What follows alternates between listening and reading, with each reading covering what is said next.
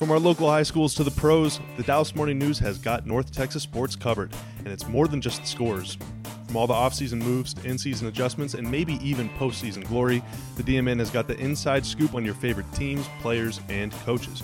You can follow every goal, save, bucket, and touchdown as the Dallas Morning News delivers real local sports journalism from the press box and locker room straight to your inbox. As soon as the podcast is over, head to dallasnews.com/sports to see what Brad Townsend, Callie Kaplan, and the rest of the DMN gang has for you there.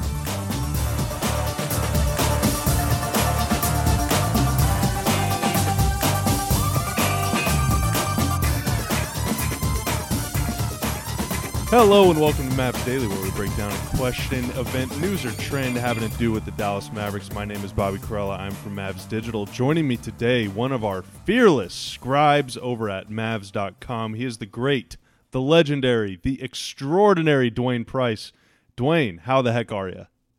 Bobby, Happy New Year, Merry Christmas, Happy Hanukkah, Feliz Navidad. It's been so long since we talked, man. The Mavs play like 5 games a week these days. There's no time for us to just kick back and relax and hang out. Yeah, the last time I talked to you, we had another president of the United States. That's been that long. It feels like it's been a whole year since I talked to you. You been all right? Oh, I've been all right. I cannot complain. But Dwain, the Mavs, we went a year without talking, you and me. They went 2 years without losing 3 straight games, but they've done it twice, like in the last 10 days. So the subject of this episode, you and I are going to fix this team, man. We're going to talk about what's going on, and we're going to figure out how they can right the ship, hopefully tonight against Utah, tomorrow against Phoenix. The games do not stop, so they got to try and get things figured out. But just kind of 30,000-foot view, Where are things now with this team? Where is your head at with what's going on? I mean, obviously there's struggles. Some of them are out of their control, but I mean, things have been better, that's for sure. Well, you got to address the elephant in the room. It's the COVID-19. I mean, they had 5 guys who have been under that. Jalen Brunson, of course, is back. Max Kleber is still in it. And they had Josh Richardson, Dorian Finney-Smith, and Dwight Powell just returned this past Wednesday against Utah. They had been out. Josh and Dorian had missed 9 games, and Dwight had missed 8 games. And I tell people this all the time. It's a players' league. If you got players, some good players, you're probably going to win. If you don't have them, you're probably going to lose. So the Mavericks are in a situation where they've had some of their best players, been sidelined by COVID-19. And the unfortunate thing is, like I said, Josh and Dorian and Dwight just got back Wednesday. It's still going to take them some time to get their legs back up under them and get back in shape. So while they're doing that, the games are still coming. I mean, the NBA is not going to stop and say, hey, wait, let these guys get back in shape before the Mavs play another game. No, unfortunately, that's not the way it works. And the other part is the Mavs have yet to play one game with their full roster. Porzingis has not played a game this year with Maxi Kleber. Maxi went out after the Orlando game on January the 9th, and Porzingis' first game was January the 13th against Charlotte. So they got a lot of stuff that's going on, a lot of crazy stuff, and so it doesn't surprise me that they're sitting there with an 8-10 record because they played some tough games. I mean, 11 out of their first 15 games were away, even though you and I both know that they play better on the road than they do at home for whatever crazy reason. But I think I can see the light at the end of the tunnel after tonight's game against the Jazz. They'll have 2 games against Phoenix. They got 2 against Atlanta Warriors, and there is an Atlanta game mixed in there somewhere too. Yeah, it's going to be 2 Atlanta games, 2 Atlanta games, 2 Warriors games. Minnesota game. So I'm saying all these games, and New Orleans, all these games coming up before they play Portland on Valentine's Day. So if they can just, get a little break here and there, I see a light at the end of the tunnel. Dwain, I'm definitely bringing a bottle of wine to the arena on Valentine's Day. I promise you that. So we're going to be partying up at the Lexus Club. So it's interesting what you said about how, those guys came back and you kind of need to give them time to get back into rhythm. Some of the things that Brunson and Dorian Finney-Smith in particular said during their first conversations with the media over Zoom once they came back were pretty revealing. And, ordinarily, if a guy turns an ankle or, pulls a hammy or something, he can still be in the gym, be around the team. He can still lift some weights. He can still get some shots up and stuff. Like, it's possible to sort of stay in basketball mode. But for these guys, whenever they were in the health and safety protocol, especially the guys who were really sick, they couldn't do anything. They couldn't dribble a ball. They could barely even leave their hotel room. Like, in fact, they couldn't leave their hotel room. And so what you're really seeing is even world-class people, if they take a few days off or a few weeks off, like, they're not going to come back and just be NBA caliber players right away. You kind of almost like revert to like high school caliber, and then you got to work your way through college and then back up to pro. Like, it takes a long time to get back into rhythm even if you take a few days off. Yeah, and to your point, Dorian said something that was very revealing. He was stuck in a hotel in Denver for 14 days, and he couldn't talk to the rookie Josh Green and tell him, hey, this is the way you guard this guy and all that. Whereas if he was hurt and on the bench, he could tell him that, because it's not fair to the rookies, not just the Mavericks rookies, any rookies in the league, because, they had a draft. There was no summer league. There was barely a training camp, and all of a sudden they get thrown in the fire and they have to go to work and try to guard some of these, the best players in the world. I don't think anybody can do that right now. LeBron didn't do that when he was a rookie. Kobe didn't do it when he was a rookie. It just is what it is, a tough situation. And Dorian said he could not talk to those guys, and I understand that. But now he's back, and hopefully, he'll get his legs up under him. And I say guys like this when they're in a situation like this, because we've never been through a pandemic, obviously. But I think 3 or 4 games, I think they'll be ready to go. Yep. Yeah, it reminds me of a saying my band director in high school used to say all the time to try and scare us into practicing every day, was that a professional trumpet player once said, if I take 1 day off, I know. If I take 2 days off, my wife knows. And if I take 3 days off, everybody knows. And a lot of these guys were out for like 2 weeks. And so it will take them a little bit. And kind of the downside of it is, and this goes for the rookies too, is that, this season with the pace of games, there's like no practice time. The teams are getting rid of shoot-arounds, obviously, because they're getting tested in the morning instead of being able to practice, being able to be around the team. And then, for example, tonight, the Mavs play the Jazz. Tomorrow they play the Suns. The next day is an off day. And then the day after that, they play again. And so you're going like entire weeks without practicing at all. And Dwain, from covering the Mavs and being around Rick Carlisle for so long, they love their practice time. They'll practice 2, 3, 4 hours, and it's just like a big, long marathon session.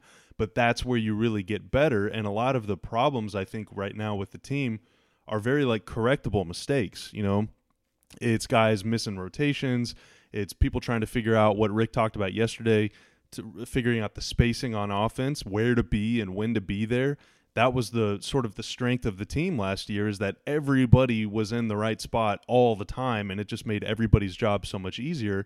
Well, this year you're just dropping a bunch of new guys onto the court, and they're trying to figure out how to play together, and then all of a sudden half your team is out for 2 weeks. And so everyone is having to relearn and recalibrate this stuff on the fly against the Utah Jazz, who's like the best team in the NBA right now. And so it's a pretty daunting sort of process that they're going through right now. Yeah, and I don't wish that on anybody. And like you said, it's against the Jazz, who won 10 games in a row, the longest winning streak of any team in the NBA this season. And right now they have the best record in the NBA. And you out there trying to beat them in their building, which is, obviously I've been doing this for quite a long time, and I can say this without any fear: the Jazz have the toughest arena in the NBA. But for some reason, when you play in that building, everything changes. Everything changes. It's an unbelievable home court advantage that I don't think get talked about a lot in the league. Yeah, that Utah arena, even since they renovated it, the fans are still like right on the court, man. It is so loud in there, and it's at the elevation too, not quite Denver elevation, but it's still at elevation, so your lungs are burning. They allow fans this year, so even though it's only 5,000 people, it still gets pretty bumping in there whenever that team is playing well. I agree with you. It is a very, very, very tough place to play. I think I've only been there like maybe 3 or 4 games, and the Mavs I think have won one of those games. I mean the place is just there. Utah is very difficult to play in, and that team is very tough to play on that court. And I will say this, Bobby. Man, they got some of the best fans in the league. It's almost like the fans, and I know they do this. They get the roster of the opposing team and they study it. They study every player. And let me give you an example.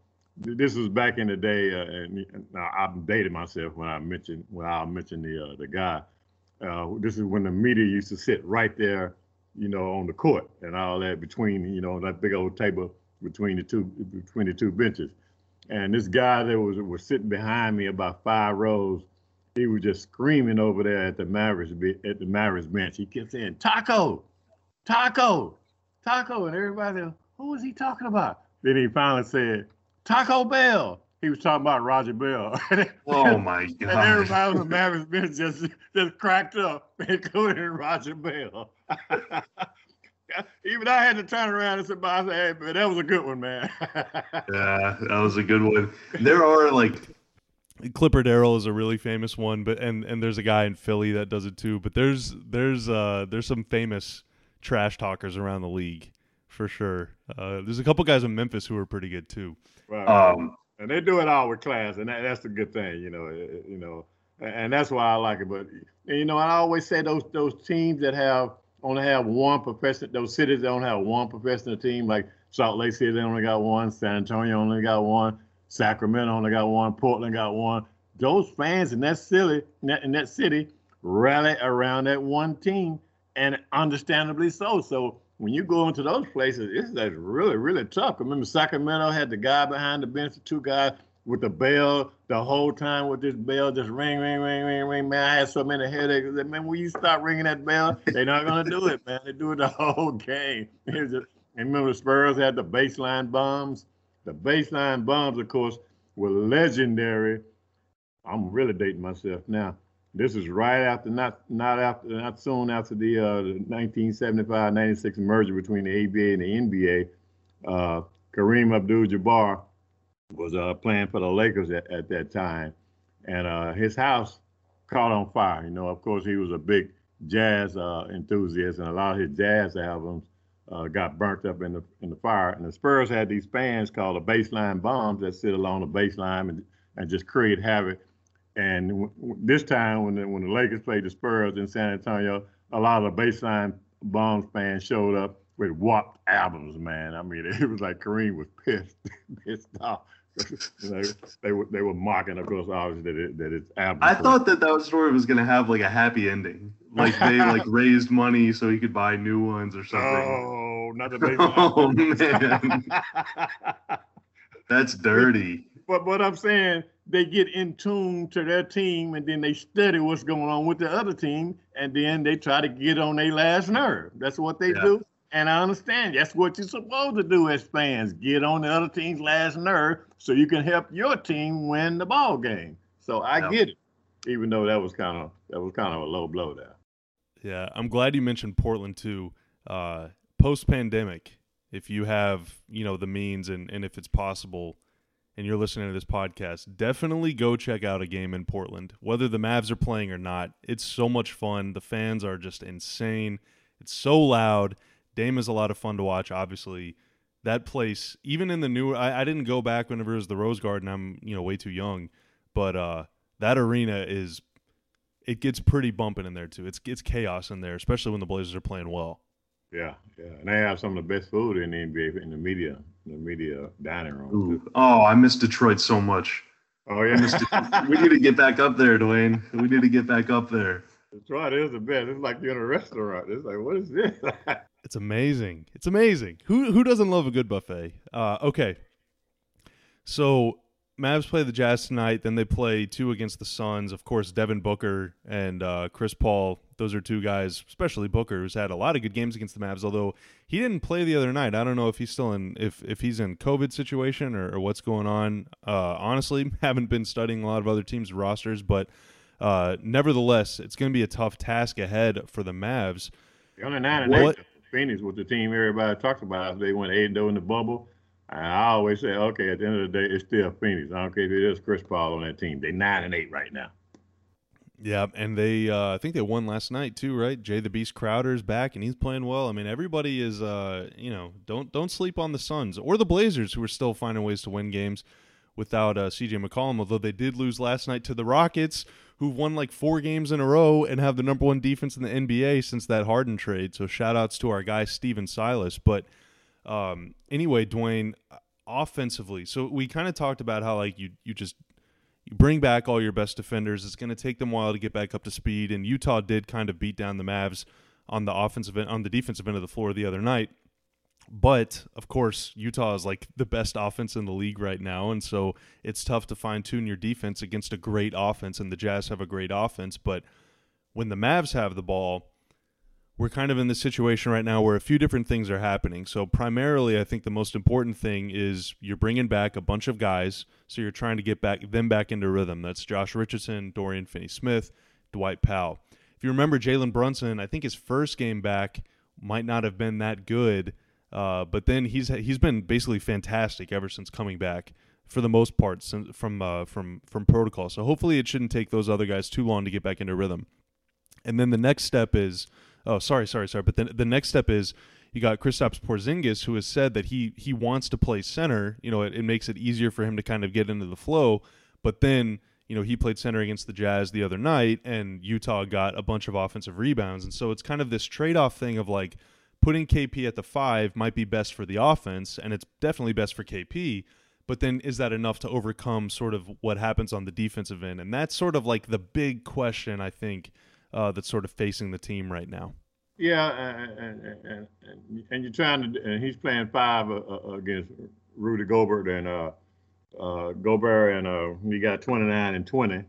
You know, most points he scored since March of 2017. But I'll go back to something that Rick Carlisle always say.